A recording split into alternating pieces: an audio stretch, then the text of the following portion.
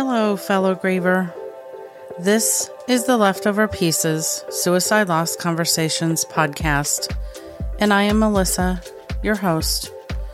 This week, you have found yourself with me for one of my shorter, solo Down the Rabbit Hole episodes.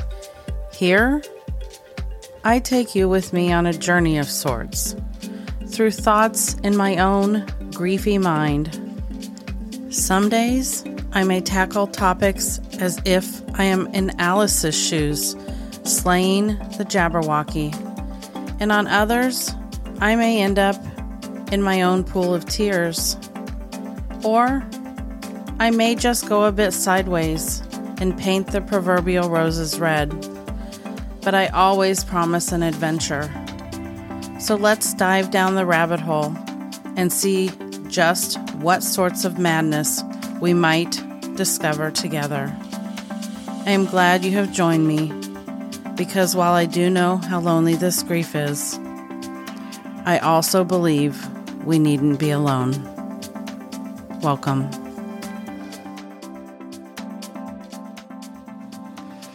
Hi, and welcome. Today in our Down the Rabbit Hole episode, we are going to discuss specifically the 3 universal needs that I have found that moms have after the loss of their child by suicide. And I will start by saying that I think even if you lost someone other than your child, that you will probably be able to take some tips and pointers from this. So please don't be discouraged if you are not a mother, but I am specifically speaking to mothers today and the 3 universal needs that I have found that we all seem to have after the loss of our child by suicide. So how did I find these out, right? Well, first of all, I lost my child, Alex, to suicide almost 7 years ago. At the time of the recording, we are just about a month out from the 7-year anniversary of losing Alex. And in my own journey, I have discovered many things to be true, some of them not to be true. And I have come to know and share space with many other moms that have lost a child to suicide. The 3 things, quite simply, that I have found that even though many of us have different needs and different journeys by definition, because our children were all unique and all of us are unique and our family situations are individual, that everybody seems to need resources at the time of loss and beyond. We all need and crave a community of connection, and we all want to build or leave a legacy for our child. And I'm going to expand on each of those just a little bit so that you can understand what that means and why it might benefit you if you are newer in your grief, or even if you're not and you feel like the dots aren't quite connecting and you're having trouble establishing or building your new life after suicide loss, which this is the most difficult thing we could possibly ever try to recover from or learn to rebuild from. So you probably, if you aren't experiencing some of that now, you definitely have before. And take it from me, you may again, because I still find places that I stumble and have to figure out how to continue to grow from. So I'm going to address the first one, which is resources at the time of loss and beyond. If you're like me, you found that the resources and the places to find resources can be few and far between in the suicide loss space. And then when you couple it with child loss, it can be even harder, because we're kind of the redheaded stepchild of the lost community. It's really hard for people to face somebody who've lost a child, and especially so to suicide. What I have found in the years that I have been working with other suicide loss survivors, as well as walking my own journey, is that under that area of resources, we have to address which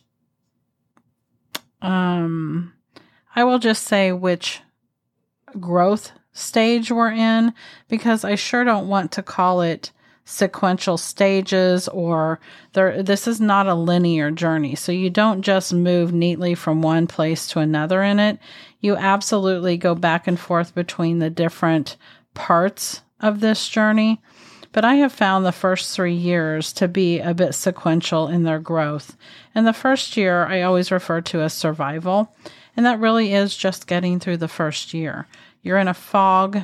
So many things are being shielded from you, fortunately, and you are still somewhat trying to figure out how to even probably sometimes get up every day and do the things that you need to do. So you're in a survival mode. You're in shock. And you're just trying to make it through the first year. The second year, I often call hope, because that's when we start to figure out how to find the hope and what it's going to look like. We need to find hope in order to have a way to go forward and a way to start to build a new life to live alongside of this grief. And then in year 3 or around there, we find that we're ready to dig in and sometimes do a little bit more healing work. And when I say healing, I mean learning to grow in our grief and to grieve successfully, but I also mean learning to heal our trauma. And it can be often hard to dig into that trauma until we get to a place of 2 or 3 years, because we just aren't ready for it yet. But when we are, that can be a real game changer. So one of the things I have decided to do in the resource area a couple years ago was exactly that. This podcast was my very first answer to that, because I was looking to resources and ways to find resources and couldn't find the podcast that I needed at the time. So quite frankly, I decided to create it. And I know that it's been a good resource for many people because I hear from a lot of you. And quite honestly, if I have to take just a moment, I'd love to say thank you to everybody that does listen, because it means the world to me when I hear from you, and I love replying to those of you that reach out. And I never dreamed that it would be the resource and the connection that it is, but that's one of the resources that I've created. I've also worked really hard to create I'm trying to think of the right word, because you all know words always elude me, but I've tried to create a really thorough resource page. I try to stay on it regularly so that I can take anything off that doesn't seem relevant or possibly that is no longer functional. Sometimes things close down or change websites. I try to add things as people come to me with recommendations for resources. And those resources are for moms, but I also have a lot of resources on there specifically for other losses, whether you've lost a sibling or a parent or a friend, or a spouse. I try to provide resources on there for everybody in the suicide loss space. But just finding those resources can be so hard.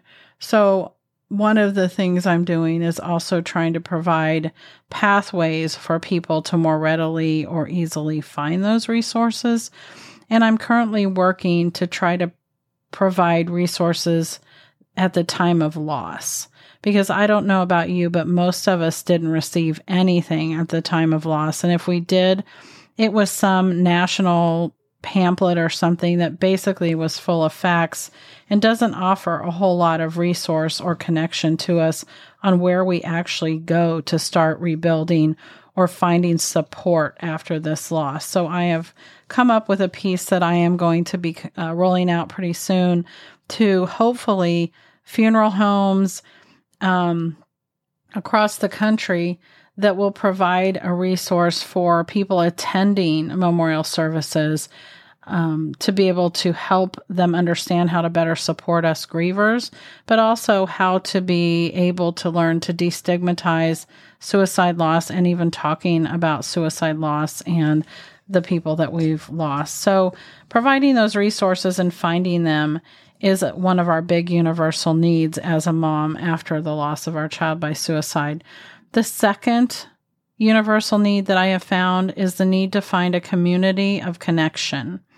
And by community of connection, I mean a place where you can look at other moms that have also experienced the loss of a child by suicide in the eye and connect with them and talk with them and share parts of yourself and your journey and your heart with them. What I'm talking about is a place so that you don't feel alone. This is one of the loneliest journeys that I have ever been on. and we need people to understand. As much as we wish that nobody else could understand this loss, it's really one of those dualities because we really need other people to understand. We need to find those safe places and friends because they give us a way to start to buoy ourselves up. They give us a place to put all of our feels and to talk about things and to learn how other people find ways to stand up and learn to live alongside of us. They also give us a place to go when nobody else understands something that we're feeling. They give us a place to be mad, to be sad, and to learn to celebrate those joys in a way that only moms understand. The way I answered this was I created a support community online. And I honestly am often at a loss for words when I talk about the amazing community of women that I have in the Leftover Pieces support community, because I knew that I needed to provide a space, and I wanted to provide a space for myself to find this connection as well. But never in a million years could I have imagined how connected and how important this community was going to be, not only to myself, but to other women. So I can speak volumes to the fact that this is absolutely a universal need and makes all the difference in our healing. The women in my community are connected to each other, many of them on a daily basis, and they often are visually sitting with each other on Zoom meetings, oftentimes at least once a week. And this has made all the difference, not only for myself, but for many of them. And so if you don't have a support community, you can always look at the Leftover Pieces, but you can also look in your community, and you can go to my resource page and look at a lot of the national organizations that offer links to your local community to find places that you could go even in person. And I always challenge people to do two things. One, don't be afraid to try more than one, because it is hard to find a fit. This is difficult. Well, this is beyond difficult. Difficult doesn't even touch what we're living with and dealing with. And so to put ourselves in this vulnerable place and to put ourselves out there with other people is really hard. But as soon as we do, and as soon as we find that place to connect, it just makes so much difference. It makes all the difference in the world on how we are when we're surviving this. And the third universal need that I have found makes a difference in moms grieving and healing is that they have a need to build or leave a legacy for their child.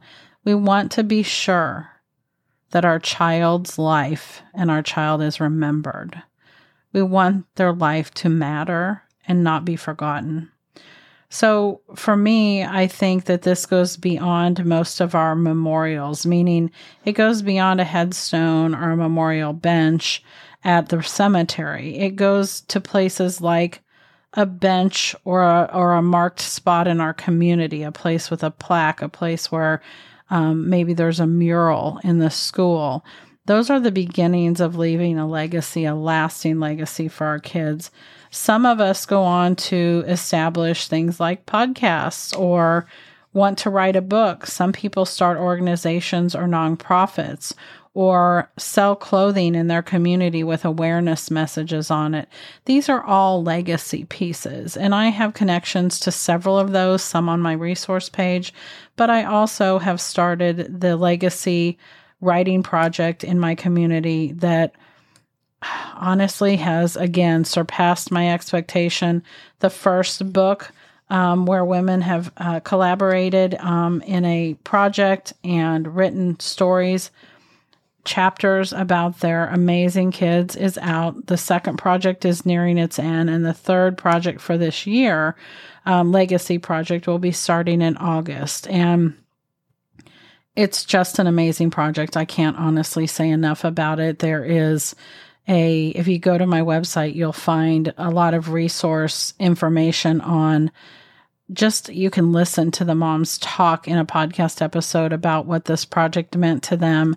And there is a information page and lots of other options to find out exactly about this project, but also about others. And I just know that having these three needs, the need to find resources, the ability to find a community of connection, and a way to start to build a legacy for our child, truly are the three things that unite moms in this loss. There are many other things that we may not share that may be different, but these are the three places that we seem to find everybody's intersecting on some level. And if you're a mom listening to this and you haven't figured out how to find these three things in your life, I encourage you to think about it, to maybe journal and think about how you could find more resources, or where are you in touch with a community of other fellow suicide loss survivor moms. And if you're not, where could you find that? Was that something that you're willing to consider and a risk you're willing to take in order to help your grief and your healing move forward?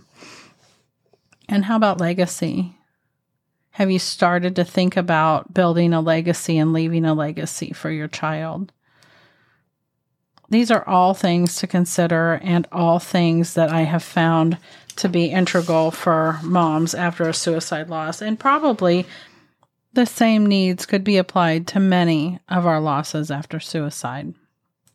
So if you're listening to this today as a mother who's lost a child by suicide, and any of this made sense or resonated with you, and you want to know where you can go to start, I would recommend that you consider starting right on my website, theleftoverpieces.com. And on there, you will find plenty of resources, ways to connect to a community, and also ways to start to build a legacy for your child. And if I can be of help in any way, please don't hesitate to reach out to me, either through Instagram's messaging or at melissa@theleftoverpieces.com.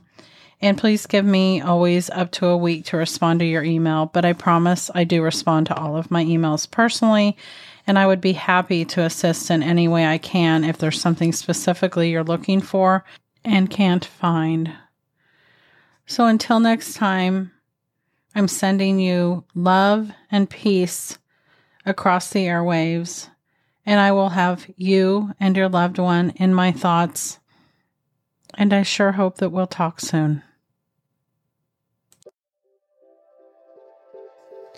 So we'll conclude here for today, but I just wanted to say a few things before you go.